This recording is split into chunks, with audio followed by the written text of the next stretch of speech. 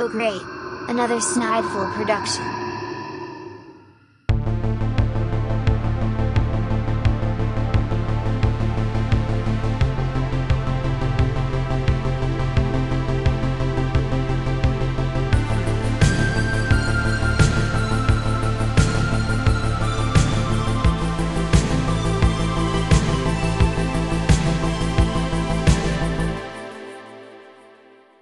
Oh, you've been researching? I need to watch that as good research.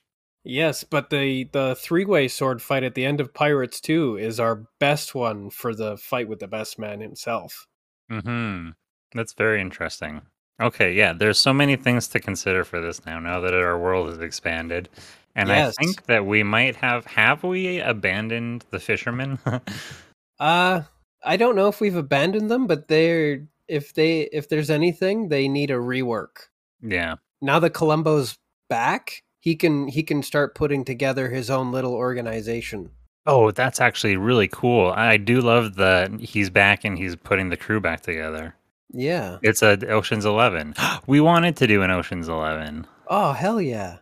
And we kind of half-assed it. I think we what's the word when you crowbar? We wedged it in. Yeah, we shoehorned it. We shoehorned it into FanFT Island, I think, where we like rapidly did a heist, but it would be cool if we did a Columbo's getting the crew back together. I think I would like that, and that can definitely fit into the part where he basically forces that sort of timeline divergence. Right. His crew can be integral for that. Are we? We do so it. We've got until then to build it. Yeah, for sure. And it can be Ocean's 13 just so we can have Al Pacino. Oh, yeah, absolutely. Dude, he was so mad in that one. Just that was the most furious I've ever seen him, and I've seen the Devil's Advocate. Munching the scenery. Yeah. Like they weren't that new development on that building was not made out of sturdy enough material. He was chewing it right down. That's funny. Okay. But yeah, it was worse than him in Devil's Advocate, and that was his most scene chewery I've ever seen. Actually, that's really funny then, is to have Al Pacino as like a world devourer like type. Like he's literally Kirbying the scenery into his mouth, and that's why he's the villain in that episode. The shit he does in that movie, he just that's not special effects. That's just him destroying the scenery around him. Yep, they didn't have to put in special effects, but they did have to put out some fires. That's very funny. Oh my gosh. He's become a caricature of himself. He's got a fascinating career. I haven't seen Grown Ups 2, but I think I need to. Just to see him. Is Al Pacino in that one? I'm thinking of Jack and Jill. Never mind. I'm thinking of Jack and Jill. But I did listen to the podcast. What was it? The Worst Idea on Earth? Did you ever come across that one? I think I have. Which tell me about this one. Is these two guys from New Zealand, and I think they did like 3 or 4 different seasons, but it started off with watching Grown Ups 2 every week and then doing a review of it, like trying to find new information. What did you take away from this week's watch of Grown Ups 2? And then they moved on to Jack and Jill.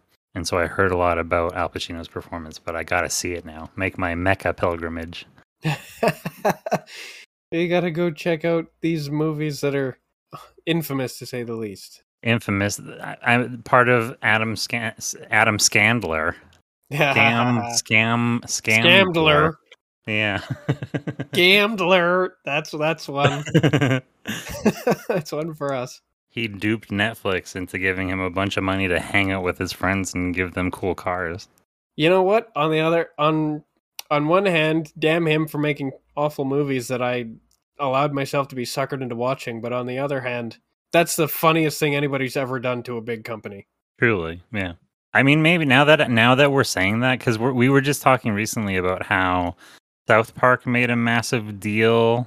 Oh, right. For 13 movies or something like that with Paramount or something, and we were going like, how are they going to do that? Who wants... This is going to be garbage, but maybe that's them just laughing all the way to the fucking bank. They're having a great time. Yeah, they know. They know it's gonna be garbage, but they're gonna be fucking billionaires, so who cares? Whatever, Paramount's paying for it. That's them going to the Grammys or the Oscars on acid or whatever it was. Oh yeah. It's gonna be Paramount's reputation. Whatever that is. That is a good point. It's just their bank account that still exists. Yeah. Just desperately trying to make return on IP. The return on IP machine. RIP. Oh my gosh. People are obsessed with just like milking IPs for everything. Nobody's allowed to make anything new anymore. Well, I think my understanding of it was it's because they have all this IP. They don't have to spend any money on like licensing and legal shit, so it's easier for them to do loss leading. Every single product is a loss leader now because they might make bank on an IP that they've had since 1936 or whatever. Yeah, and if they don't make something out of it, they'll lose it. Yeah. Because it's a use it or lose it system. So every once in a while they get close enough to losing their rights to something, so they have to do something with it. Renew it. Oh yeah, that's the whole Sony Spider-Man thing, right? Mm-hmm. Morbin time. And so they'll do it as cheaply as possible. Well, if any gigantic studios are looking for a 40 film deal. A 40 film deal for not like relatively low money. Yeah, it wouldn't cost much. We've got a 2-person production studio out here. We volunteer for tribute. We'd probably do it for $1 million. I would. I was gonna say I will take $10,000. Okay. 40 films. Let's would move be on working for the rest of our lives for $10,000. We'd be the idiots. It would have to be $1 million. But that's kind of funny too. We can make a movie about it, Dumb and Dumber 3. But banking on recognized things just seems to be everything now. Nobody's going through the work it takes to kind of make something new, because it's a big gamble, much bigger than the gamble on just something that's already marketable and branded. I mean, that's why we're on what? James Bond number 1 million?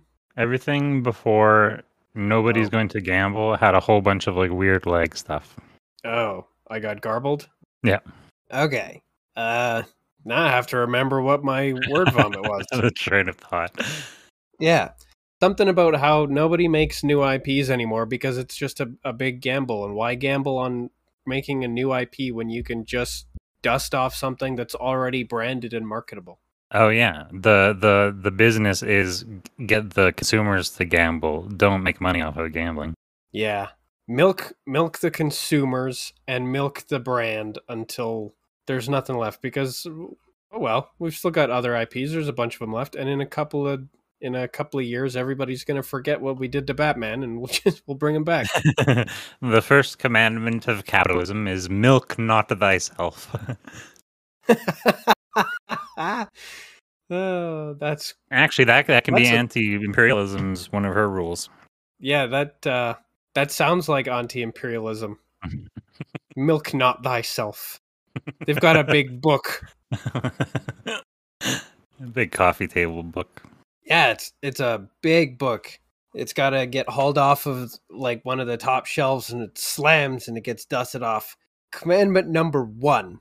They don't even have to go very far into the book for this one. Milk not thyself. What's commandment? Forget about it. Yeah, we can't slam the book shut. There's only one rule written in here. Okay, so we've got Jordan B. Hooverson's 12 Rules for Life. Hooverson. That's pretty good. That's not. It needs work. I would like a closer, actually well written one. It's progress, and it's more than I had. Hefferson, I guess, is closer. Heifer's a cow, right? Oh yeah, Jordan B. Hefferson. Yeah. we have like 9 different characters named after this asshole in our little universe. That's true. He keeps showing up. He lives in our heads rent free. Well, I had a weird thought that he's sort of I liked Cody's proclamation that he's a false prophet, and in that vein, I was kind of fixated on the idea that he is a antichrist. He's very similar to. He is. He is. He's very similar to an Antichrist from the Left Behind series, Nikolai, whatever that guy's name was. Jordan Peterson is like an invasive thought. Yeah, which is so Speaking funny that of he got that Kermit voice. Kermit. Yeah, it's difficult to take him seriously, especially because when he gets kind of angry or Nobody just, likes you.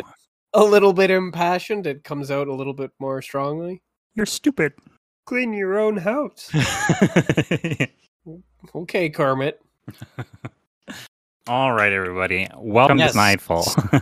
Welcome to this evening's production. Willkommen to Nightfall. The Writer's Room, brought to you by Schneidfall. Schneidfall. Schneidfall. Strokewaffle. Yeah, that too. It'd be really cool Willkommen. if we could talk Mackie into doing, because they have their Dolce flavored. It'd be really cool if they could, I mean, obviously it would come down to the actual growers, and we don't have that kind of pull. But if they could come up with a strain that was like I guess they could do the paper flavors, but still like a strope waffle flavored, and then we could do like an actual like brand. What's that called? Fuck. Is it not brand? Well, it's a brand. It's a brand, not a brand crossover. Brand placement, brand injection, something like that. Oh, like a product placement? Yeah, product placement. Yeah, Speaking of invasive thoughts, every single thought. yeah, every single thought that isn't on topic at the very least. Tonight, we are besting the best man. We are besting the best man. This goes all the way back to close better to than the last beginning. time. Better What than was last better than time, last we time? will best him. This time, Oh, yeah. we are going to best him besterer than last time. I even made a tweet about it. Bested. I even made a tweet about it. Really? Yeah. I should start following Twitter. But it is, as you said, once you the problem is using it means you have to look at it, and it starts poisoning you immediately. Yeah, it kind of does. Especially because the very first thing that it came up suggesting that we follow, Bored Apes Yacht Club. Oh, I know. We're inundated. I don't know what I followed to get. I keep getting tagged in these things. I'm getting Your just- NFTs, you guys, you've got not a fucking thing. Not a fucking thing. Okay, so let's best this best man. I was thinking that an excellent place to start the scene would actually be almost immediately after the shooter is escorted out. Sorry, say that again. I was thinking that the best place to start the scene would actually be immediately after the shooter is escorted out. The shooter is escorted out of the wedding. From the wedding shooter sketch, yes. So we start Okay. in the chapel. So we get to Which we introduce haven't the seen sort of before. setting. Yeah, we get to Right. introduce the setting of I suppose reintroduce the setting of the chapel, but introduce it as the setting of this episode primarily. Yeah, just have that tail end of like the guy protesting as the cops walk him out or whatever. Yeah, and then there's going to be like some stunned silence. One guy coughs in the background, and then kind of apropos of nothing, everybody just resumes the music, and then it's the priest, takes it away. Wow. Wow. Yes, that was going to be the opportunity for that. Yeah. We started off with a bang. I like that a lot then, to actually have it starting in a spot where the high tension is there's been an interruption, and then a bit of question mark period as the guy kind of glances around, and nobody knows that we're going to make this reference right off the bat. That's No. so funny. It's kind of just like an ambush. Mowedge. Wow. Okay, and I was thinking that it would be the moment when he asks if anybody objects to this union. That's when our duelists break in the door. Just like this wedding. This wedding could not be worse. It just gets interrupted endlessly. What is the line? Speak. Oh yeah, speak now or Speak now or forever forever. hold your peace. Yeah. And then crash, bam, shing, shing, steel on steel. We've got these, period piece musketeers banging in the door and then just fighting their way all the way down the aisle. And I think we're gonna watch them fight around the pews for a little while before they get too close to the altar and that's when the best man is going to have to intervene. They don't call me the best man for nothing. Can they do that thing? I'm thinking I've seen it in like in musicals, but I assume it has to have been done also in fight choreography where they step on a chair and then follow through with the momentum as it keels over at a 90 degree. Can they do that with a pew and the whole family, they get knocked over and they all wail? Yes, absolutely. Just like a really good forward sort of thrust momentum into one edge of the pew so that it does go ass over tea kettle. And unfortunately, this entire nice little family is going to be ejected. Everybody ragdolls. Oh yeah, they're gonna become projectiles and hit other people, and they will also ragdoll. Now I know we wanted to have a number of locales visited during the duel, and I think the old Mario games where if you went far enough to the right of the screen, you just pop up on the left side. Yeah. I think we should bookend it so that the fight leaves the chapel, moves across town, goes to various locations, but inevitably winds up coming back to the chapel where it is eventually resolved. Oh, that's cool. Yeah, so we start in the chapel, but we also do want to end it there, but we can move the meat of the fight anywhere we want. That way we can still have the fight through a construction site where somebody's, on having a duel on an I-beam carried by a crane. Mandatory. Yeah, I have it's positioned here at the bottom. The whole idea of Peter Falk being Grandpa telling the story. Is that because we have? Yes. Yeah, I was just trying to figure if that was like a one-time use, just as like a gag. We cut away to him telling the story, or if we actually want to use that as like a framing device that we were kind of popping back in and out of as like a transition device.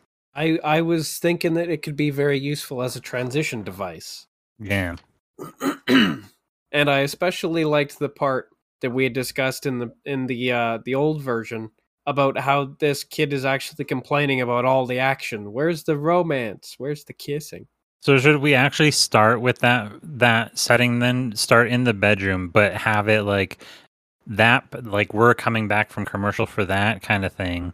And Grandpa is like, all right, so where were we?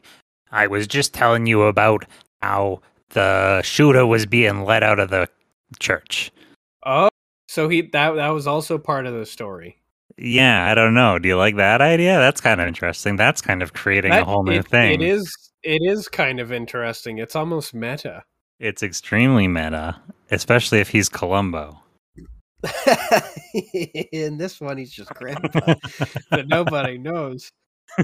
How many families is this guy running? Who knows? Grandpa, just tell me one more story before bed, please. Okay, one more story. Well, because the Fargo cops are in that shooter story. That shooter story takes place in the Tucker and Todd universe. So it's kind of funny if the Tucker and Todd universe takes place in a story being told by Peter Falk. It's actually in a script in Tucker and Todd. That Tucker and Todd are writing, so it's a story inside of the Tucker Todd universe, and the Tucker Todd universe is a story inside of this. Oh man, it's a story inside a story. Yes. Only this time it's Grandpa telling our story instead of us telling our story. Yeah, I like that. Oh, is that how we zoom out at the end then? Is Tucker and Todd are telling the story about Grandpa telling the story?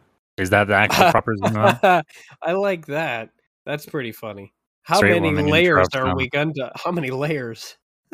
Oh, it comes Leonardo DiCaprio and Joseph Gordon-Levitt are they're kicking around in the background somewhere. Yeah. They're just like, we need to go deeper. Oh, and then also, what's his name? Nicolas Cage is there as his own twin, recreating the making of Being John Malkovich. Have you seen Adaptation? No. You should see Adaptation. That is a trip. Is it a Nicolas Cage film? Yeah, it's a. I think Nicolas Cage film is a trip.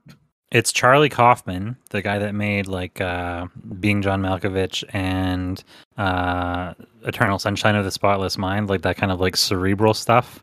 And then so it's a sort of a memoir, like an autobiographical story about him writing and making his existential crisis that he went through while he was making Being John Malkovich. And so there's a point where Nicolas Cage is playing this guy who's going through this crisis as he like steps onto the set of Being John Malkovich being filmed, etc. It's pretty trippy. That's wild. That is a show within a show. Yeah. And it's got Helen Mirren in it. Very good. I do think it would be kind of funny if Tucker and Todd get pulled away from this to reveal that they are in fact writing the story about Grandpa telling the story. If they're pulled away from it by Jay, they get to flat out point out that she said the last version was too messy and bloody. Right. I think Jay's commentary should be that we're like, are you guys overdoing the meta thing again? Yeah. And this sketch, it's not even close to as bloody as it was before. Look, you hang it upside down, only a few drops. Way better, way cleaned up. There's even some skeptical. kissing. Yeah. There's some kissing, yeah. There's a romance story. There's womance. Oh, womance, yeah. True love. What are you talking about? That was womance. But then I guess we get in trouble for taking it too many levels of meta because, I don't know, the clocks stop working correctly. We start screwing with time, local time, space-time around us. Oh, it zooms out into a board meeting with Jeff Zuckerberg in an AI, whatever. Or not AI, VR. VR. Oh, yeah. That's a Sugar and Bones song. It is. Okay. Unless it's the album that Scrotal Pavilion made. Oh, that's a good point. That could be a concept album. Yeah. Maybe that's when they get like the lead guitarist from Sugar and Bones to help them out. I can see the one of those big like cyclop like monoptical tentacled things like swallowing the sky. All flesh is responsible. All flesh is responsible. Oh, it's a cybernetic monoptical tentacle thing.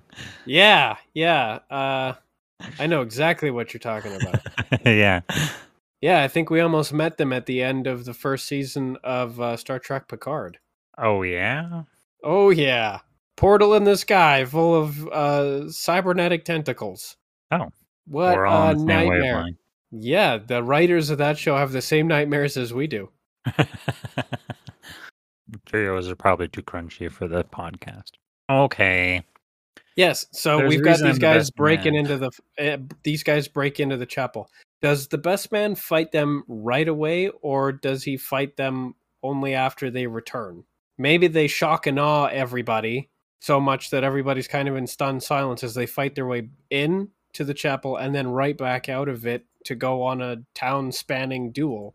And it's not until they return and interrupt everything a second time that the best man gets involved and then bested. Okay, I'm thinking the way to actually set this up a little bit.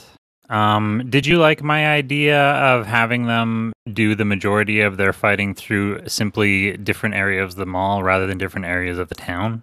Okay, so they fight their way right over to a mall next door. Oh, so what I was actually going to say is actually rearrange a bit of the ordering of this, because the fight scene in Princess Bride takes place before anybody really knows who that character even is. And so I think it's kind of, so if we start with the framing that Peter Falk is telling a story, and actually he joins in from the beginning of this fight of these two masked characters who don't know necessarily why they're fighting, start fighting. And we don't necessarily know why they're fighting, except that they're fighting and it's thrilling and they're witty. And we watch their fight all the way through this mall with perhaps Grandpa cutting in and out with the narration. But then that cuts away to, we watch a whole bunch of their fight. And then that cuts away to the last moments of the shooter being let out and the wedding taking place inside of that building. And then after moments of like peace being established by that transition, the wall crashes in as these characters come through it, so that we don't even have to deal with how they got there. Well, I never had any intention of dealing with how they got there. They were just going to show up out of nowhere. But if you Well, if you want to start do the in that if case. you want to start the fight elsewhere and then follow them into the wedding, that's also fine. Yeah, because I like the idea. Well, because Marriage takes place pretty close to the end of the plot, and so if we're taking different plot things, like I don't know, do we want to take other plot points? You like the idea of meeting the mall rats of unusual size in the mall, and even well, that's actually kind of funny. I guess that would be Ethan Suplee, not to make fun of him. If we do meet anybody at the mall, I want somebody to give one of the duelists a chocolate covered pretzel. Oh, that can work definitely. But I'm thinking of Princess Bride plot points as well. Like I feel like we should have the Sicilian with his Wallace Shawn voice and some sort of reference to poison and a logic puzzle or whatever. And I feel like we should have like a Billy Crystal and his like wife in the woods kind of character. I don't know. Maybe that's me getting caught up in the Princess Bride thing. Well, Maybe we just focus on the fight. Well, because I guess how much if we do a Princess Bride thing with the logic thing, I think rather than drink the poison, we should just stab the guy. Indiana Jones gun it kind of thing. How much are we doing with the best man clause? Like once that occurs, does much happen after that? Or like because I feel like last time we didn't really explore, or what was it even probably necessary happens to explore what it that probably involved? happens close to the end, because that'll be like somewhere around the climax of the episode, near the end, will be when the guy who actually does best the best man becomes the new best man, and then the duel kind of resumes. Right. But like under a brand new context, because now this guy's the best man and still has to complete the wedding. That was one of my favorite parts of the previous version, was everybody staying to clean up after the wedding and everything, put away chairs until the last two guys that are still there are the best man and the surviving duelist. And then the fight immediately picks up again as soon as the last chair is stacked. Oh, that they held off until he finished his duties as the best man. Yeah, once he takes on this new persona, the fight is off, because it would be ungentlemanly to continue until after he's done his duties. Okay. But that's also kind of small enough that the cleaning up after the wedding and then picking up the fight afterwards, that's small enough that it can be a post credit. I guess it could be. I Like guess if the episode proper ended with the Twu Wav and then the actual successful wedding with the best man successfully best manning it, the new best man, and then it would be post credits where they're cleaning up, and then it turns out that the fight's never quite over. Okay, so do we actually have anything to do with this then? I feel like this is written then. We do, because we get to decide where they go, what they're doing, and also we especially get to decide what in particular scenes are being cut away from, because it's not one continuous thing. There are transitions away, because we're going to include more of the Peter Falk as grandpa. And so all of that is before they. So when does that occur then? All this Which cutting away. So particular when one? We can have more than one. I think I need to make new notes because now everything is not the same as it is in this notes. First, let's just decide where it starts. Does it start at the chapel or elsewhere? It starts with Peter Falk telling a story to his grandson. Right. And the once they so tell me another story, Grandpa, please. He's like, all right, just one more thing. Is he asking? Is he doing it? Are we playing the kid as the same as he is in the movie? Does he's not or now or is this after the princess one? He's asking for. Can you tell me another kissing story? Actually, this is that how we actually dig into this a little bit and make a gag, a sketch out of the kid and the grandpa, and the premise is that the kid is now like all horned up. He's all horned up from the first story the grandpa told. First he was all grossed out by the kissing, but now he can't get enough of romance stories. Now he's into it. He's too into it. Yeah, now he's like, and it's kind of like uncomfortable, and so grandpa's always trying to come up with these love stories, and the kid's all way into it. The kid is too into it. He's like, yeah, when do they start the kissing, Grandpa? Twirling his pubes under his jammies. Jesus Christ. You find the line and then cross it twice. I'm just being biographical. Yeah, I know. I think we all get that. You need to relax under those blankets. Grandpa knows what's going on, and he's going to try and Grandpa knows. steer that. He's going to try and steer it away. He does the Caesar Milan. He sticks his hands into the kid's neck and does that. That's actually funny. He's just taming this kid. Yeah. The grandson whisperer or whatever. That's why they call me Grandpa. What's why they call you Grandpa? I invented that maneuver. Oh man, we get dark with it as there's like the little bruise forming on his neck, and his mom comes, "What's on your neck?" "Oh, he's just been getting hickeys at school, I think." Wow. Columbo, you're a villain. Well, there's actually, I just recently saw that episode where is it Butter's grandma or Butter's aunt is visiting and she's abusing him? Yeah, his grandma. She's a super evil bully. Oh, my cheeks are hurting. She is shockingly a bully, and it makes me think because It's South Park uncomfortable. also did the Caesar Milan with he visited that's Cartman. He Yeah. kept getting Cartman with that move, and it fucking worked. I guess we're doing a South Park ripoff episode. Yeah, it worked too. The Yeah, only stop thing that that. ever worked. Yeah, it was. Because I remember what Cartman did to Super Nanny first. She had a full mental breakdown, and then they called in Caesar Milan, and he started treating Cartman like a dog, and it worked. Some discipline. Yeah, we'll just make a tight little reference to it. This kid gets a little too interested in the wrong part of the story, and he just gives him that little pinch and hiss, and he's like, stay focused, Junior. Well, that makes a lot of that gives a reason for Grandpa to have lots of like inserted gags throughout the narration, to be like doing like a little asterisk aside of like, and they did it chastely. Yeah, lots of little euphemisms to keep things from getting too crazy for this kid, and also like misdirect and redirect. Yeah, leaving room for Jesus, as they called it in school. Woohoo, Grandpa. All right, so Grandpa's telling this story. Does the story begin with the duel, or does it begin at the church with the wedding proceeding? I actually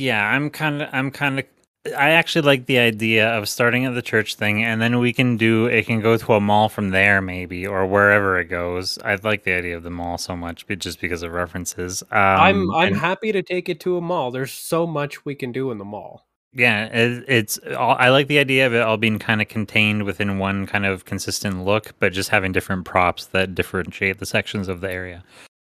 And the mall can be next door, and it can be like a ring shape. They can just come out the other side of the mall and walk right back into the chapel. Oh yeah, definitely. And I do. Sorry. I like that makes for a moment to do the like, these guys again. Well, yeah, and it also makes it easy to do a transition phase. Yeah. Because as soon as they exit the chapel, we can transition. Grandpa, why are we leaving the wedding? That's where the kissing is. Exactly. That's what I love, that narration cutaway, so that we don't even have to deal with how they get anywhere. Yeah, exactly. And it allows us to break it up a bit, and there's room for Grandpa to go and have a beer or something, or just Listen, would you focus on the story? the story stalls out in the Grandpa universe, the Grandpa section of this. So like it's just kind of idling, staring at the kid, and then you just hear like a toilet flush, and Grandpa comes back. That's funny. Whoops, I forgot you were here, he says to the audience. That's Sorry funny. about that. I should Like have left you in everybody's- the story. Everybody in the story is like in suspended animation. They're all Yeah. kind of looking at each other, blinking. Yeah, they're just kind of like waiting. They don't realize that the audience is watching them. Now that's meta. That's how you scratch the fourth wall. Scratch it, itch it, Yeah, it's got a rash. flick it, bop it.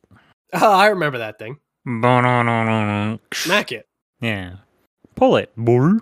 I had no idea that was basically an entire manual for just basic sex instructions.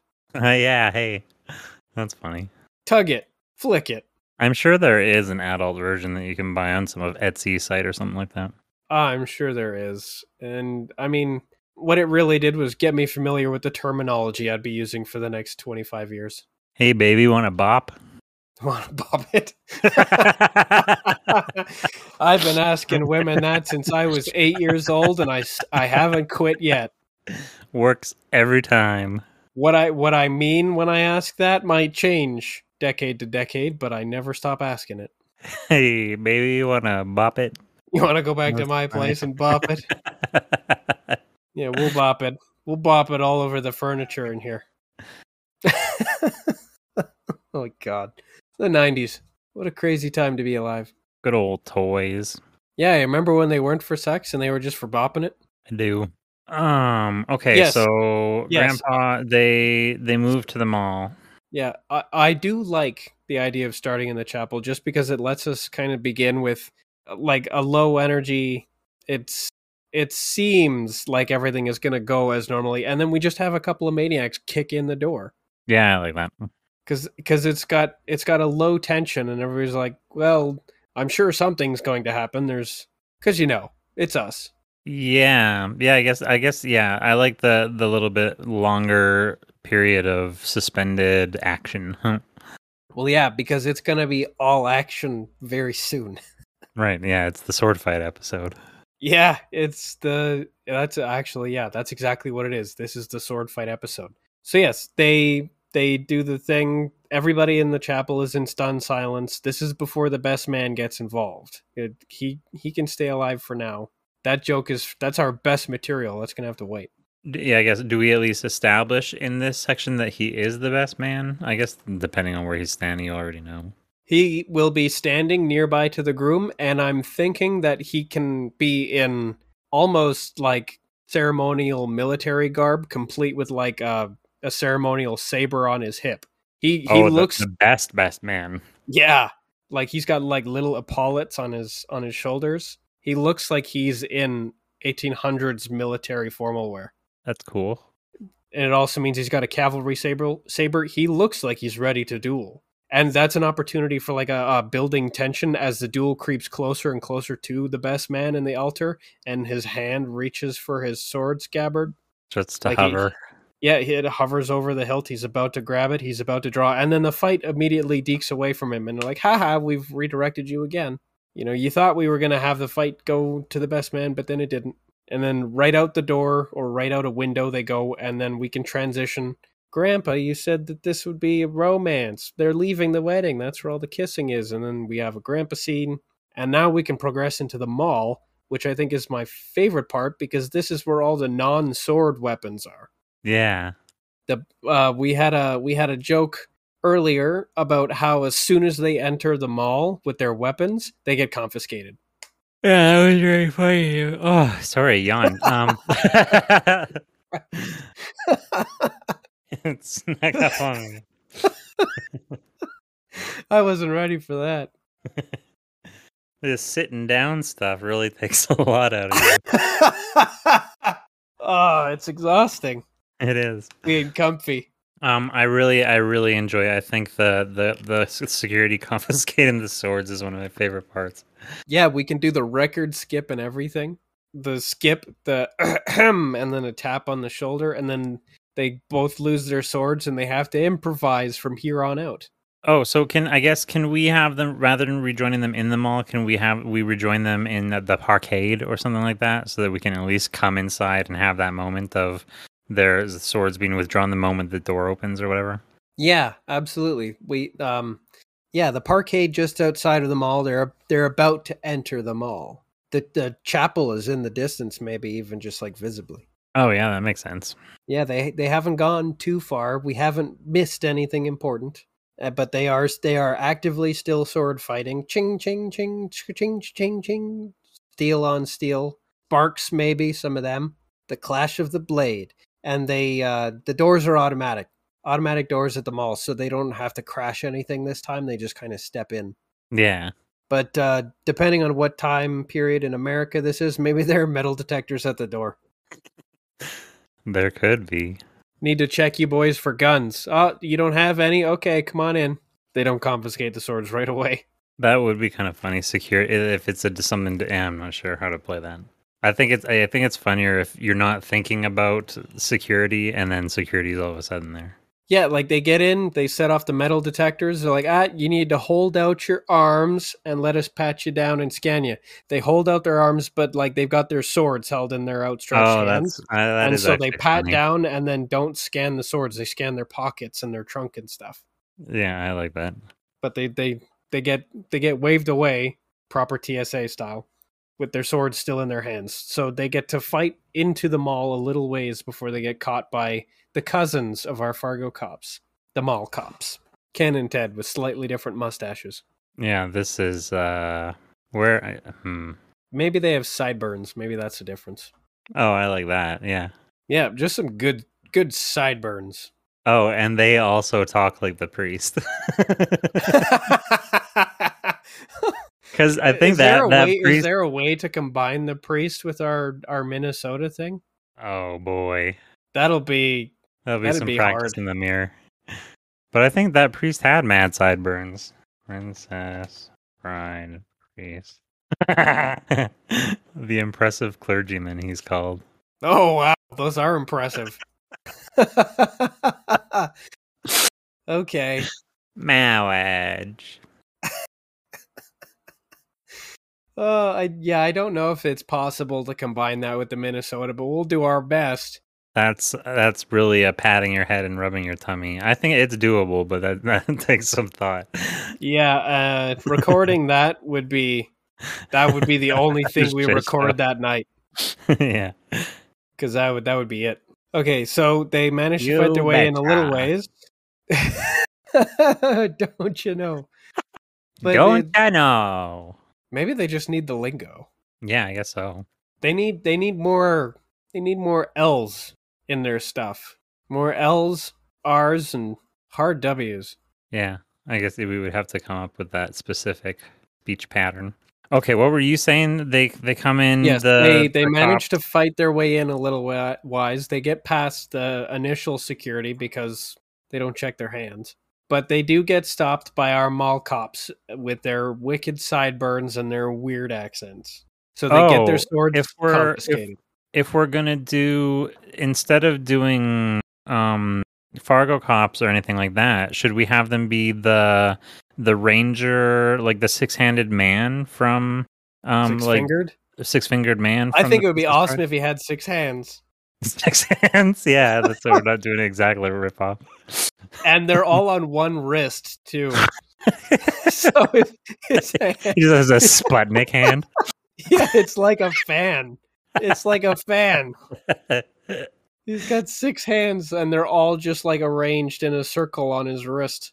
That would be funny if, I don't know. I'm trying to think of multiple ways to reveal that, because there's the classic nobody notices it first, and they notice it, and everybody is revulsed.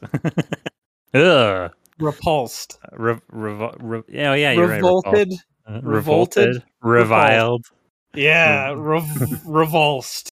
Revulsed, new word. Yep. Minted NFT. It's so bad that we had to invent a new word for it. That's how weirded out everybody is by this horrifying handed bastard. I mean, I did also have the thought that whatever it's both, there's 2 different hands grab their swords as they're like raised in the air, and it's revealed that it's the one guy always gets. It's just 2 of his 6 hands on one arm. On one arm. They leap back in horror. Yeah. You try to argue with him, he threatens you with 2 of his 6 hands. Ugh. Yeah, okay. The 6-handed man. This is now canon. Okay. Would it be funny if the 6-fingered man is also with him, but he has he's got like a Napoleonic complex because nobody pays him any attention because his weird thing isn't as impressive as everybody notices the 6-handed man. At first, it was comforting. He was no longer being treated as the weird one. Yeah, but now nobody cares. Now he's invisible. Nobody cares about the 6-fingered man. Nobody cares about the 6-fingered man. Everybody's after the 6-hand man. I can't get a date anymore in the same town as this guy. All the women like the 6-handed man because of how he bops it. Oh, he bops it, pulls it, twists it, flicks it all at the same time. That's fucked. That's awesome. He's one of those fuck machines. He's the Bop It World Champion. He's like those guys that solve a Rubik's Cube in a second. He just, in one move, bops it, twists it, pulls it, flicks it all at the same time, and he just drops it like a mic drop. Everybody's jaws are on the floor. The Bop It World Champion. Is this a cutaway? I used to be great. I think that could be a cutaway. That's one of our. Oh yeah, you remember when? Yeah, because he can do Bop It Extreme because he's got all 5 or 6 or whatever. Oh yeah, there was a Bop It Extreme. It had like that triangular handlebar. Yeah, I remember now. I think I got hit over the head with one. I think my brother got hit over the head with him a couple times. Yeah, that happened. The memory of it's a little foggy for some reason. I have no idea why. It's accompanied by funny noises. Yeah. Well, yeah, you get smacked and it's like, bop it. whatever. No. It gets passed to the next guy. Whatever the twist it noise was, it was just like a crank. Yeah. Don't forget to twist it. Okay, so we've got the 6-fingered man and the 6-handed man. The 6-fingered man is kind of bitter about it. But they're only going to be around long enough to confiscate the swords, and then I guess we're going to tuck them away for later, because they're too good not to bring back. Yeah, they might have to be... Maybe we see them getting called in to respond to different calamities caused by these two later. They get called in to respond to a shooter situation. Oh, that's funny. They can bump into the Fargo cops. We're not cops. Okay, so they take the swords. Extra funny, the 6-handed man takes both of them. Now our guys have no swords. What's the first thing they pick up to keep fighting with? Okay, so did we say last time, did they start at like a hot topic? Did we do that? They've fought each other with those long sort of knives you see at a donair place. Yeah. One of them fought with just like a really long fork. They've fought with stanchions. There was at least one mention of them fighting with a parking cone, because that's how you install VLC Media Player. Yeah, that is. I believe that they actually fought with novelty dildos as well at one point. Should they fight with fencing at some point? Just like 2 little white picket fence sections? Yeah. Now we're really fencing. Now this is fencing. They're all excited. Actually, I think that's an opportunity for a cutaway. Grandpa, that's silly. Hey, that's fencing. I like that. I love that always. Yeah. Actually, I like if he gets up and he grabs the kid by like the collarbone, smacks him around. Hey, that's fencing, you little prick. Abusive grandpa. Why do I think that's funny? That's not good. He just gives the kid another Caesar Milan little hissing pinch. Oh, yeah. Hey, that's fencing. Yeah, that's funny. Oh, yeah, he's like, hey. He holds his hand and one finger out. The kid does absolutely nothing, but Grandpa escalates anyways. Hey!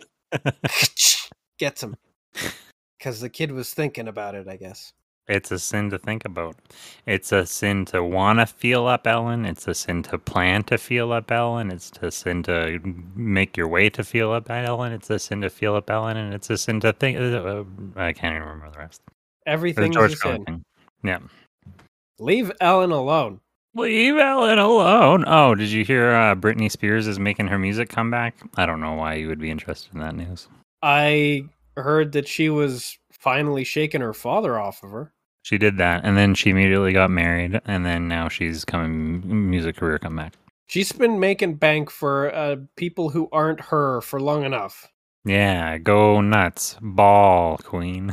Don't go nuts. That's how you already have gone nuts. Yeah, that's just have a good time and entertain some people and make some money while you're doing it. Episode 66 of Snideful. Have a good time, Britney Spears. Have a good time, Brittany. This one's on us.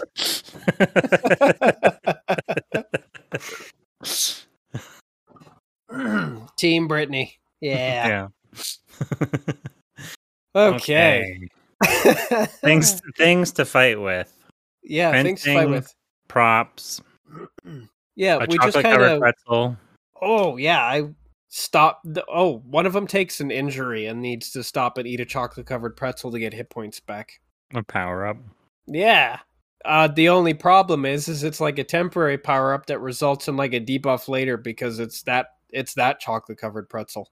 Oh no. It was sabotage.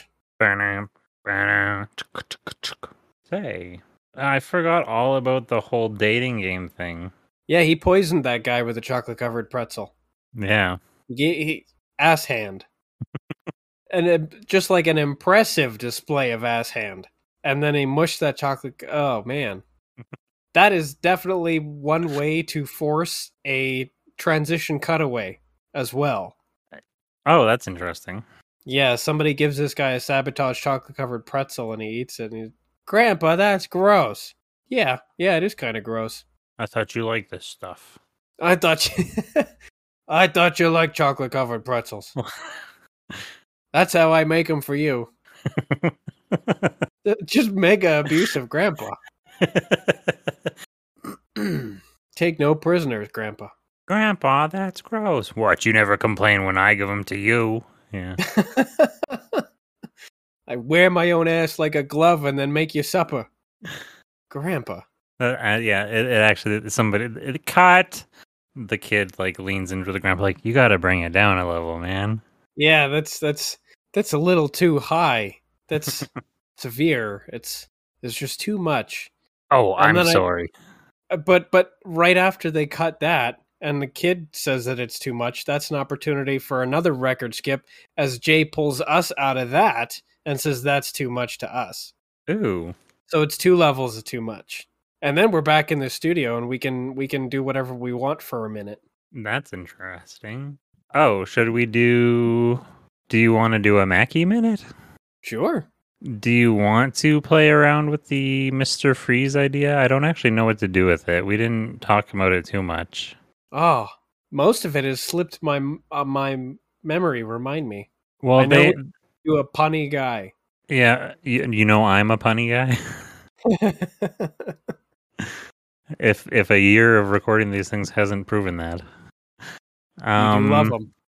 So Mackie has it's ice Mackie flavor, and the visual representation is just like the ice cream cone made of ice. So I thought that's rife for having that character be Mr. Freeze and just say a bunch of puns in an Austrian accent. It is definitely ready-made for that. Okay. But I guess instead of to lean into the humor, instead of doing ice puns because they were all done in that movie already, we do a bunch of weed or ice cream puns. Oh, I would like to do ice cream puns. Oh, actually, it would be funny. That's actually I thought of it almost. This might they're be. They're all going to be doing weed puns anyway, so something right. a little more unique. And the ice cream puns would be fun. So they're ice cream puns. This is my sense of humor. I don't know if this is as funny as I think it is, but it's all just the ice jokes from Batman and Robin, or Batman, whatever that movie was. But he says ice cream. But he says ice cream, yeah. I think that's funny. And everybody is not entertained. Everybody, chill. Cream. Even when it doesn't work, he just like forces it in there. It's an ice cream age. He's like, everybody chill, and they're like, don't do it. He's like, cream. What killed the dinosaurs? Ice cream age. He's holding somebody at gunpoint and forcing them to say it. And everybody doing the, oh, no. The ice cream age. Can we just go home now, please? No. Get to the chopper. Hey. That's the wrong script. Ugh. That's funny. It's also an opportunity for us to do all of our best Arnie impressions. And by our best, I mean our absolute worst. I mean, definitely better than we just did. I know that I can do it. My Ah, Arnold Schwarzenegger is Bill Burr's Arnold Schwarzenegger. yeah, I think mine is a bad impression of Bill Burr's bad impression. Oh, get out of there! Get down! Get down! It's not a tumor. Ow, ow, ow, ow. That's me fucking the air. Yeah, that's what grandson's gonna be doing as soon as grandpa's out of the room. Which is probably how we'll catch him next time we transition back. Grandpa's gonna be like, "Whoa, tell me before you do this," kind of thing. Yeah. Hey there. Lock the door, and he's like, "Grandpa, you should have knocked." We don't have to actually show anything. It can just be like black screen, and then you just hear a door swing open real quick. Ah, Grandpa, you should have knocked. Ugh. Grandpa knocking with his 6 hands. Grandpa's the six-handed man now? No. That would be one hell of a knock, though. I think later, if he ever has to do door duty, he just like blasts the door off its hinges with the power of his 6 knocks. I'm sorry, I have 6 knock insurance. Don't worry, we'll pay for that. 6 knock insurance. Well, No, this no, guy's it's not got to hard have knock insurance. this guy's got to have one thunderous knock. I mean, he's the Bop It World Champion. Say, that's one hell of a knock, brother. Knock it. Okay, Okay, we transitioned back so- from Grandpa. I was just gonna ask: is our Well, we were in the our- studio. our ice cream Mackie minute is that something that Tucker and Todd maybe see on TV? Do they leave their notes behind, the story that they're writing after Jay tells them that's gone too far, and they're like, "Fine, whatever, let's take a break anyway." So they go we're- watch TV, and then there's the Mackie minute. No, we're either back in the movie theater or in our screening room, and we're watching this Mackie. What is that movie called? Batman and Robin, Batman Forever. Oh, Batman Forever. Okay, the It's projector Mackie room. Forever. We're on projector number 3 now too. Yeah, This one is probably inside of an iron cage. that's pretty funny. Yeah. Or it's got like it's in a Pope mobile. Yeah, Todd is not fucking around anymore. This one is safe. It's state of the art, and it's inside of a roll cage and whatever. It's like shock proof. It's got like bulletproof glass. And we're watching Mackie Forever. Is it? No, it's not Batman Forever. What is that one? Batman and Robin? Oh, it is Batman and Robin, isn't it? I think Batman Forever. Yeah, that's got. Oh man, it's got the Riddler in it. Ah, yeah. Jim Carrey's best performance ever. No, the one we're looking Grinch. for is Batman and Robin. That is George Clooney with the suit nipples. Yeah, Also, best and performance Alicia I've ever seen Silverstone on. with the ass. Oh yeah. Hang on, we're going down the Google tube. Oh my god, she also has suit nipples. What? Yeah, why did That's anybody gotta be a decide that was? fan at it. I sure hope so. But this is a picture from IMDb. Something tells me it's not a fan edit. Oh, It's just she listened when Mr. Freeze said to chill. It's cold in there. oh, that's crazy. Can't believe they thought that was a good idea. I mean, the They're like sort of the sort of silvery armor accents. I thought that was cool, but the bat nipples was too far. they're puffier than the Batman ones, though. Yes, they are, because they're real. Nothing fake here, boys. Okay, Yeah. so we're just watching that movie. I think. Do we Oh, need to do anything? I suppose that means Batman's nipples are enhanced.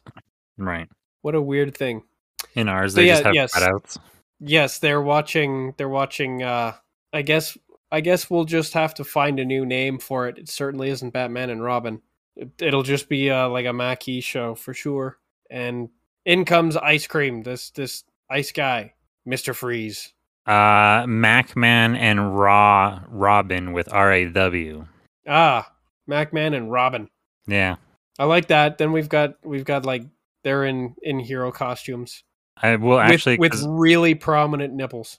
one of their distributors, I think their DC distributor, has an account called something Robo Bobo or something like that, and so it might be interesting if he would be curious or interested in affiliating the Robin character with Robbo, or we just call it Robbo, Macman and Robbo, Macman and Robbo. cruising around in their lowrider, And they're in the but Macmobile. it's still got the Batman fins on it for some reason. Or maybe Yeah. something appropriate to their particular aesthetic that just takes the place of those fins. And their suits of armor have prominent nipples because the internet has not finished with those yet. Well, we all know, yeah. Like, we've been doing it for 20 years and we're not quite finished making fun of those nipples.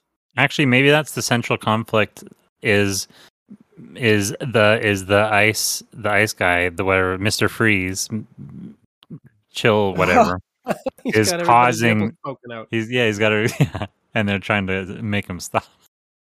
They got to get thicker armor so the nipples are a little less prominent. We have to bring this to an end, Iceman. This has to stop now. This ends here. The line must be drawn here. And then you get some ice cream puns. Everybody rolling their eyes. And how long do Tucker and Todd watch it before they're like, you know what? This is stupid. We should or no, maybe they just get hungry. I was thinking it cuts to them and they're like, who wrote this? This is genius. Oh yeah, okay. That does make me think back to how they would be super engaged by like shitty bad take pundits. Oh yeah. They're also taken with shitty bad take puns. Yeah, they would be watching this and be like, this is genius. They're watching with the popcorn. They're just like, oh my. We should write a movie. We know those Mackie guys. They're just watching in suspense. Oh, I do like that if it cuts to straight woman and she's just like bemused, if that's the proper use of that word. She doesn't care for it. She hates it. But we're just on the edge of our seat, yeah. Bemused would be confused. Oh, is it? But yeah, we would be on the edge of our seats, just so into it. And it becomes clear that the reason we're so into it is because we're high. Oh yeah, of course. We've been into the sponsor supply. Oh, it turns and we've got like the ice from the blue ice around our lips or whatever. Oh yeah. And we start making puns. That's when Straight Woman leaves and it fades to black. We have it. Then we start making puns at each other, and yeah, she leaves, the door slams shut, and it goes dark. I like that. And that's the opportunity for the sound of a flushing toilet, and then it winks back on, and there we are back in grandpa and grandson's place. Ooh, nice. And yeah, toilet flushes, grandpa returns, he's like, oh, sorry, I didn't know you were there. And then we can resume with our duel. Where did we leave it off?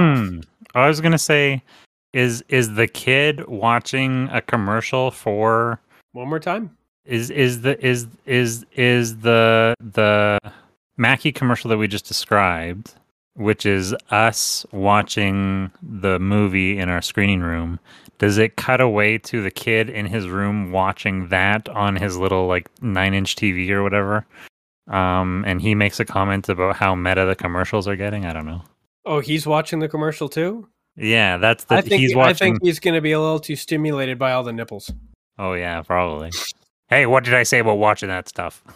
Yeah, this kid is all hormones. He's out of control, but that's a perfect opportunity for Grandpa to interrupt him. Yeah. Oh, yeah, actually, that's actually an even better transition than Jay leaving us. Is we actually just focus entirely on the screen. Yeah. I love doing the screen-to-screen transition. Tucker and Todd are like, oh, what's her problem? I don't know. She just doesn't get it. And then we zoom in onto the screen, and then a moment later we zoom back out, and now it's little grandson watching it instead, and he looks engaged in an entirely different way. Yeah, he's engaged in a totally different way. By the way, he's 18. He is now. Yeah, this whole time. We have an 18-year-old actor playing him for this scene. Yeah. We're like made up to look like a little kid. He's got like the little overalls on it. It's like a 32-year-old man, and he's in a onesie with like the buttons, the ass flap. Grandpa.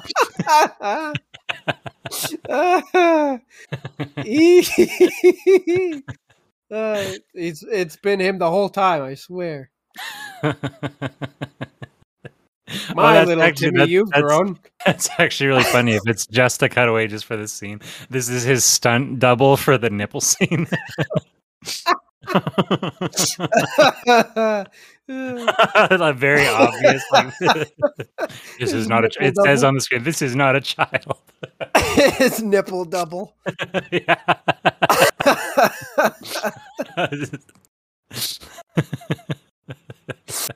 That's gonna cause like red lights and sirens to go off all over again. We already told you went too far last time. I'm so tickled by it. Okay, so we got stunt nipples here. Yeah. Whew. Grandpa's back. He's mortified. Who are you? He's like,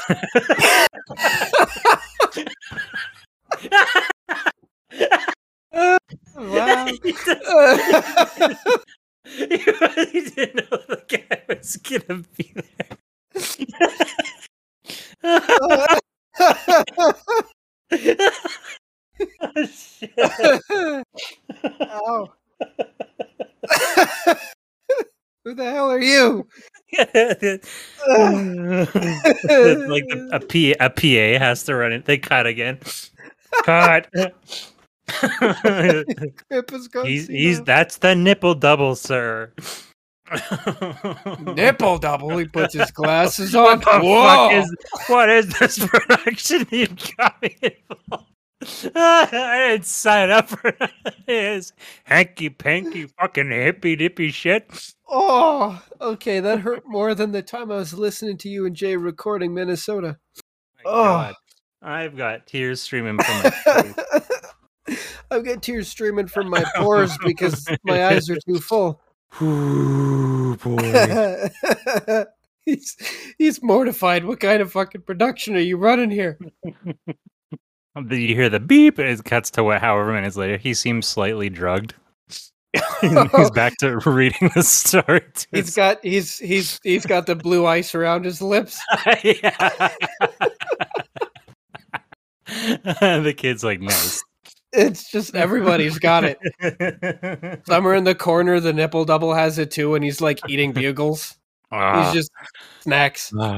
That's so funny because I do not actually know. I do not actually know if we're legally allowed, even though it is a cartoon, to represent a character smoking the product. So it's very funny to have the blue lip thing. Oh yeah, just because normally they do it with like bloodshot red eyes and stuff. Yeah, I think this is funnier. That's so funny. They all look like they've been huffing out of like a spray paint can. Yeah, exactly. They look like they were sucking on a vampire, or no, I got that wrong. A unicorn's blood in the Forbidden Forest. You went somewhere different than where I thought you were going. I didn't realize it would be blood that they'd be sucking on. Sucking too hard on that lollipop. All right, where the hell were we? Grandpa is getting back to the story. Yeah, Grandpa's properly medicated. So is Junior. So is everybody on the set. The handlers. That's so funny. It can zoom out, and there's Tucker and Todd writing it again, and they've got it around their lips still. Like just everybody involved. Oh yeah. And then we can zoom way in on the blue lips, and then zoom back out, and we're in the mall. There's somebody with the blue lips there in the mall, and the sword fight proceeds. Yeah, and yes, it's Ethan. Yeah. And then the sword fight proceeds past them. Did we have I feel like I've made a staring at the boat in the mall joke so many times. I feel like I've referenced it at least 4 times in the past year. Do you happen to know, having listened back to this, if I had a good pun about the boat in this one, or was that a different one? I think that was a different one. Yeah, it was a boat staring at it and actually seeing it. I think it was something abstract. We'll figure it out later. Okay, we come back and they're fighting with something new. Now where are they? Oh, I think they need to go past like a bakery kiosk. They're fighting with baguettes.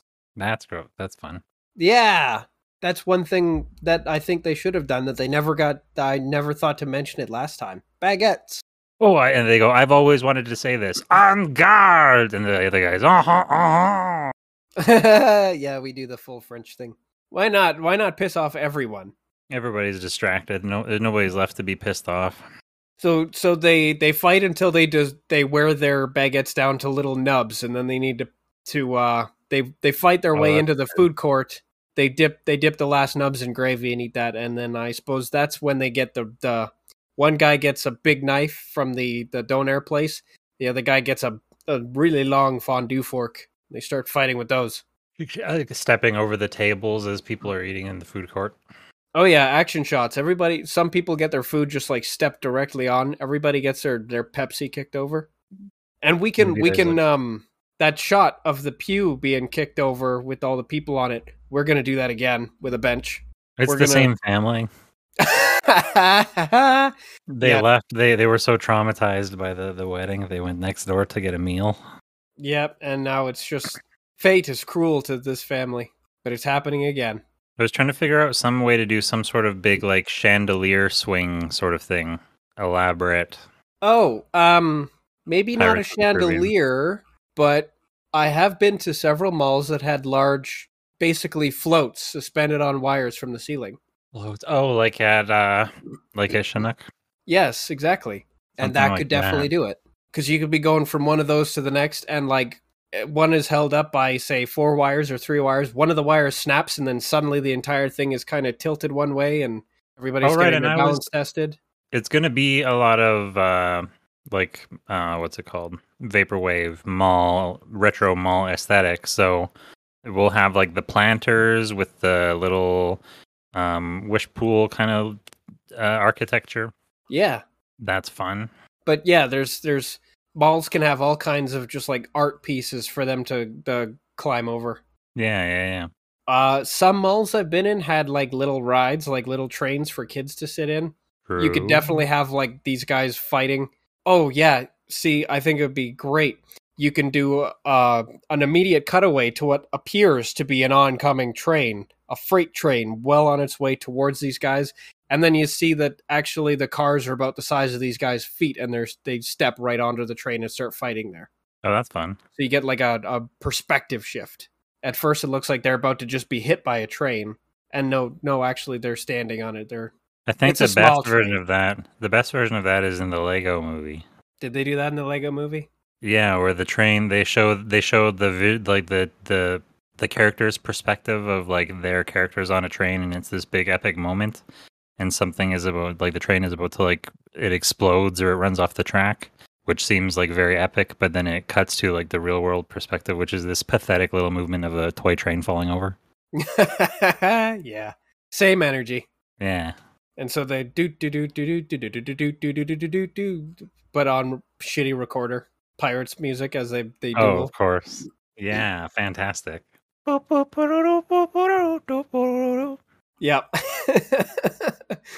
And where does the train maybe take them?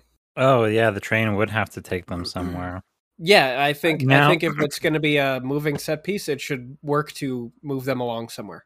Now we could do the thing where they like maybe go through. Oh, because I think I asked the question last time. Silent Bob, dressed as Batman, crashes through a dressing room. I think. Yeah, he was Blunt Man. Yeah, we could have. He got his head in the dressing room. Yes, we did talk about that. And these guys are old-timey gentlemen, so they would stop the fight in order to like cover their eyes and like back out of there. They would leave and apologize profusely. Oh, that's funny. They start coming through and they notice that there's a woman changing, so they cover their eyes, but they keep fighting and slashing and they kill all these ladies. That's taken in a very different way. Slash. Sprays of blood. Oh, yep. And then they uncover they're like, their sorry, eyes. Excuse me, pardon me, ladies. Pardon me, ladies. Snick. Suddenly they're all dead. They open their eyes. By Jove. Look what you've done. Me? Look what you've done. You'll pay for this, my friend. I was thinking of a cheesy 90s sitcom. They like look to camera. Seems like a classic disagreement. When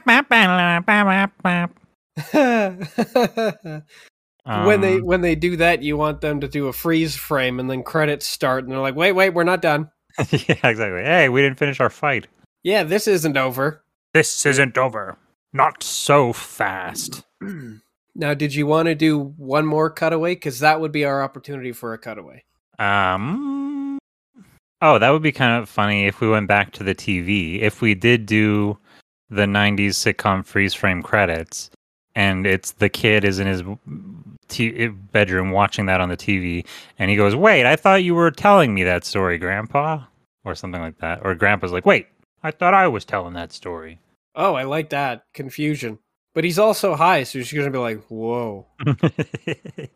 Yeah.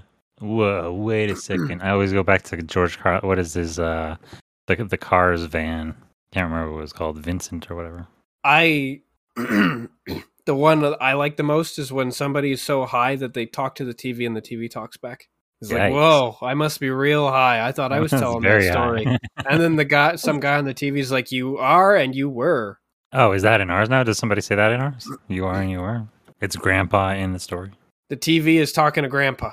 The actual TV itself? Yeah, because the kid thinks that Grandpa was telling the story, but there it is on the TV, right? Yeah. And then Grandpa's confused by that. He finds this disturbing. He's like, "I thought I was telling this story." "You were, Grandpa," said the TV. And it's the TV from that Concerned Children's ad that's telling you to go outside more often? I think his grandson should now be in the TV. Oh, the grandson in the TV. "You trapped me inside the TV, Grandpa!" Well, I thought you were telling this story, Grandpa. And he's like, "Shh, I thought I was. I must be high." And then the kid's voice comes out of the TV, and he's like, "You are high, Grandpa." And he looks up, and there's the kid just like in the TV, and he looks back down to where the kid was, and he's not there anymore.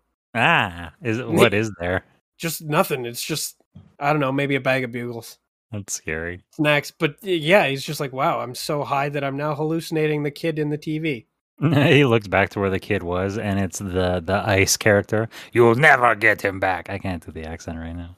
He looks back to where the kid was, and it's the TV. Sup? And seated on the stand where the TV was, the kid. He just keeps looking around, and everything's in a slightly different position than it was last time. I like that. It's sort of like what's it? "Don't hug me, I'm scared." Yeah. Everything is moving when he's not looking at it. It's fucked. And then like the nipple model is still there. The nipple double. He never moves. He's the only guy who's not high. How do we transition from this moment to some?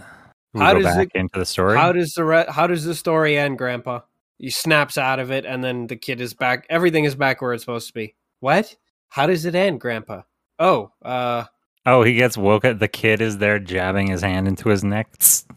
yeah. Grandpa? Grandpa was dreaming.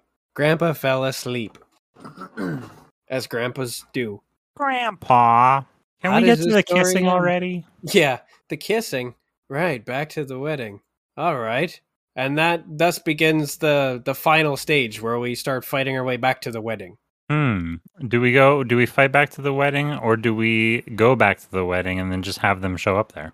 I think that would be best, actually. Especially if he's like, "Yeah, back to the wedding." Right, back to the wedding. And then it resumes back at the wedding. Everybody there, you can see that they've like patched up like holes in the walls, and they've righted that pew that was kicked over, and they've got like a big clear garbage bag over the broken up door and windows and stuff. They've done whatever repairs they can to make the place habitable for the ceremony to continue, and they're getting right back into Tuwav. They've had to start over because reasons. And just as we get to the objection opportunity, these guys break in again. Or do you want to time it differently this time? No, I was just thinking of how they enter, whether they come in slow motion through one of the stained glass windows. I'm not sure how to return them. I mean, there's always the option of having them crash through the ceiling. I do like that. There's always the opportunity to have them bash in a different door, or yes, come in through a stained glass window. Something 600 years old and priceless. And do they spend much time fighting now that they've returned, or are we proceeding directly to they come crashing through, and whatever they do to come crashing through is what causes the death of the best man? Oh, you mean we spent that first scene kind of showing that the best man has a sword and is ready to duel and everything, but then he never fights at all. He just gets fucking killed. That's funny. Well, because you want to do your three-way standoff. Oh yeah, I do kind of want to do the three-way fight. But I also want the best man to die from a Rube Goldberg machine sort of happenstance. Do we insert? Do we have a challenger in the mall? A third challenger in the mall? I think the best man is still the best option for that. Yeah. Just because we've already given him a sword and stuff. True. Right. And since these guys are barging into the wedding a second time, he's had enough. He's gonna draw his blade. Yeah, and so engage. They come in and knock over something that we, in that tidying up sequence, saw them like re-erecting a statue or a podium or whatever, or maybe something more specifically wedding related. The altar, Yeah, something. The entire And pipe then- organ. And then they come and knock it over again, whatever it is. It's offensive, and that's when the guy's like, "All right, that is enough." That's enough. I've had enough of you ruffians. And they take offense specifically to the word ruffians. Yeah, ruffians. And he draws his sword. I said it, and I meant it. And then the fight's on. We've got the three-way fight, and then the Pirates of the Caribbean music on a recorder once again starts playing. And it's cutting back and forth between that and what's it called? Showdown of the Fates? Is that what it's called? Oh, Duel of the Fates? Duel of the Fates, yeah. Still on. Oh, I think, didn't we already do this? That's on recorder. We've done this. Yeah, we've done that joke. But it's a great joke. Does that mean it's the best man against both duelists? Or is it 1 versus 1 versus 1 where all three of them are against each other? Maybe there are a couple of opportunities for like different matchups of 2 versus 1, where it's the best man versus duelist 1 and then the best man versus duelist 2. Oh, yeah. And like they because any opportunity to take an advantage against the other duelist is one that they will seize on. I do like that, yeah. Whenever it's convenient, they team up against the other. Yeah. Whenever one is backed into a corner. Yeah, then they both go Predator on them. Yeah, so there's no team, but the flow of the fight will occasionally be 2 versus 1 instead of free for all. And eventually, one of them is going to have to beat the best man, but I was thinking indirectly. So some kind of Rube Goldberg machine, the thing that they knocked over before possibly gets erected again, and then knocked over again and kills the best man, or something of that sort. It's indirect, but not so indirect that it's not clearly one of the duelist's fault, because he still needs to have bested the best man. I mean, it would be kind of funny if the thing is erected again and then that guy is like impaled on that thing, and he wouldn't have been if they had just left it. So that's gonna be complex. Brutal. Blech. Why'd you have to put it back up? The fight's not over. Everybody's horrified. The guys get all indignant. Look, everybody, can you please just leave everything alone until the fight is over? Thank you. There's blood everywhere. Everyone is horrified. Blood shoots out of the script into Tucker's face again. Ooh, is that how we get right out of it? We can't get right out of it because the best man needs to become, or the duelist who beat the best man needs to become the best man, and then the wedding needs to actually proceed successfully. Okay, so we've got enough time, so we can just do a cutaway of the blood squirting Tucker in the eye and then get back into it. Yeah, just like a yeah. And then there's the best man bloodily impaled on a statue, and the duelists are like, "Please, everyone, could you just leave everything until the fight's over? Thank you." But that's And when then- the groom shouts, By Jove, you've bested my best man. And then the best man starts to kind of dematerialize. Just like golden glitter dust. Oh, or is it? See, the first time that I said the line, it was declared like that. But do we put a little bit more gravitas on it this time? The guys, everybody, they're telling indignantly, everybody, please just wait until this is over. And that's when the best man starts like dematerializing or whatever. There's like a glowing effect and fog and wind and all of it. And the two fencers are like, what's going on? What's happening? And as he disappears, somebody comes over and says very seriously, you bested the best man. Oh, and that's the time for the concerned whispers all throughout the wedding. Oh, best of the best man. Best of the best man. The Was best bested. man. Yeah. That was the best man. Just, yeah. Everybody knows what's going on except for the duelist. Like, yeah, that doesn't help. That I'm still nowhere. And now we get sideburns, priest sideburns to tell us about the situation. Because he needs more talking parts. The ritual of the best man. There must always be a best man. Now For it will eons be and you. eons, for generations. Now it shall be you. And so they start the suit, the best man suit starts like, is it both of them? No, just one of them goes best The man. one that did it? Ah, okay. Yeah, one of them will be kind of directly causally responsible for the impalement, and Right. his clothes are going to start changing into the best man clothes, and then And now- he's going to start taking on best man features. Did we come up with the whole concept of like a pantheon of mythical figures that he would go join or anything like that? Did we get that deep into it? No, but I think that's kind of funny. The best 'Cause man. I think we talked about that it was sort of like the Avatar or whatever, that he was imbued with all of the knowledge of the previous best men. Yeah, he's it's so weird. But I think in the Santa Claus 3, maybe it's the Santa Claus 2, but I think it might be I can't remember. One of the dumb sequels.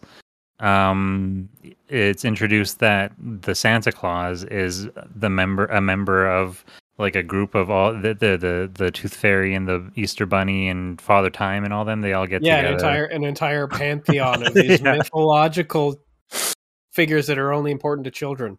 Yeah, so I think it would be kind of funny if the best man was also part of like a bizarre. I mean, now we would have to come up with what that pantheon is, but like sort of like lame superheroes. Well, yeah, because every single one of them is the number 2, right? Yeah. Because the groom is the number 1 at the wedding. Right. So it's the sidekick. Oh, they're like pantheon. the sidekick. That's great. The wingman is there. Yeah, the wingman. Everybody loves the wingman, though. He's everybody's favorite guy there. The paralegal. Yeah. The sous See- chef. See, now it's coming. Yeah, I love it. The second bananas throughout history. Yeah, that's great. Robin is there. Yeah, of course he is. Or maybe no, Batman is there. Turns out he was the sidekick all along. Oh, that's funny. He's pissed off about that. I was supposed to be the main character. Nope. Oh, Robin that's was the fun. main character. That's a premise. Bruce Wayne locked up in Arkham. He's got. Oh, I just forgot it. What's it called? Syndrome. Oh. We were just. Ah, Neil. Oh, main character. That's literally what it was. Main character syndrome. A man named Bruce Wayne, who's locked up in Arkham Asylum, thinks that he has main character syndrome. He thinks that he's the Batman. I don't know. I got lost. I lost it. He thinks he's the Batman, but I do like the idea that some of these people in this number 2 pantheon, second best pantheon, are actually characters that believe that they were the first best. Yeah. Superman's in here. Turns out Joker was the main character. Oh wait, who's Superman's Joker? Who's Superman's Joker? Oh, Yeah, that's Batman's problem. So is Joker? Lex is Luthor. number 1? Yeah, I was gonna say. Lex Luthor is the main character. Turns out that Or is it the show was about Zod? him. I think he only showed up once. Lex But Luthor wasn't- was his enemy many Yeah, I times. guess it was he was his enemy, and then Zod was like his parents' enemy. Yeah, kind of. Zod was more like an enemy of humanity, and then Yeah. and just like personally chose to champion them. Right. Not that Whereas it's important to Lex our Luthor story. Lex Luthor had a very personal thing against Superman. I think it'd be funny if Lex Luthor met God. That'd be cool. Yeah, well now he's got to kill God. Oh, well, we wanted to kill God, so maybe he's the guy to do it. Yeah, he is. So, Okay. anyways, our Make that boys as a note for later. our boy is mutating into the best man. All of the memories of all the previous best men are flooding into him. His eyes are glowing. His eyes are glowing. His fancy new sword has just materialized, but he doesn't draw it, and instead he steps up to the position and helps up the priest or lifts up the podium or does whatever needs to be done to get the wedding to proceed. And then we get like a little montage of the wedding coming together. The duelist that's still surviving takes a seat in one of the pews and he's dabbing his eyes with a tissue. Very, very touching, this wedding. It's all about the best man speech. It's just so good. It better be with like 100 generations of best men. Oh, right? I like that. As you become the best man, everybody in this crowd starts chanting cult like speech, speech, Yep. speech. They all start clanging their glasses with their forks. Oh yeah, the knives or forks, and it's just the best man is he clicks, he comes online, and he's like he goes and does it. He delivers the speech, and then everybody's like, yeah. Then the party's going on. He's speaking with all the voices of the previous best men. He's got like that projected booming multi voice. Oh, spooky. But then as soon as the speech ends, it kind of like he kind of loses a little bit of the wind in his sails, and he's still got the suit on, but he's kind of restored to himself now. Oh, he was channeling his best man power. Yeah, That's his superpower. his best man state. Yeah, the best man force, like the Odin Yeah. force, but better, best, the best force. And do we cut away again to the studio from there, or do we go black, roll credits, and then have our post-credit scene where these guys are helping everyone to put away the chairs, and then once everybody else is cleared out, they look at each other, squint, and then immediately draw their swords and then smash cut black. No, I think first we have to cut back to the bedroom where the kid is like, "Grandpa, there was no kissing in that." Then he gives the kid a kiss on the head and he leaves. How's that for a kiss, you little prick? Grandpa, there was no kissing. Pinch. How's that for a kiss, you little prick? He gives him an extra special one that's a nerve pinch that makes the kid go to sleep. Good night, you little prick. It cuts to the mom watching from the doorway. You know that specific look where they've got one foot back and they're like holding onto the door frame. Yep. And she's leaning in and she goes, "Thanks, Dad." Like the she's not concerned at all that the kid has just been knocked. Nope. Thanks, Dad. Looks like you tuckered him right out. And that's when we cut back to Tucker and Todd, and they kind of hey. I- Tucker's I- like, "Hey." I think that's an opportunity because the camera focuses on the mom and she says, "Thanks, Dad. Looks like you tucked him right out." And then the camera immediately switches back to the kid in the bed, but it's once again it's the nipple double curled up in a blankie. just to throw that back out there a second time. Yeah. Yeah, he sure is adorable when he's sleeping. Yeah, he is, or they are. They sure are cute when they're sleeping. Yeah. And then that is an opportunity for Tucker and Todd to just be like snickering to themselves. They think they're geniuses. They've still got the blue ice around their lips. They're still laughing. What I can't even remember what we were. Oh, we were laughing at the grandpa. They're laughing at the grandpa. Who are you? Hell are you? That was so good, though. Who the hell are you? I was not expecting that. I was not ready for that. And Tucker and Todd would find that especially funny. Who are you? Yeah, that's funny. Who are you? Guys, we just did an episode on how dementia isn't funny. This isn't dementia. They put a different person in there. And they didn't tell Grandpa he was going to be there. Poor Grandpa. That was a mean trick. Yeah, that wasn't dementia. That was sabotage. It's bullying. That was a mean trick. Somebody did this to Grandpa. Now that's gaslighting. Yeah, especially if the kid was like, "Grandpa, it's me." That's funny. You're like 35. He's like, "Yeah, I am. Don't you remember?" That's drives somebody fucking crazy.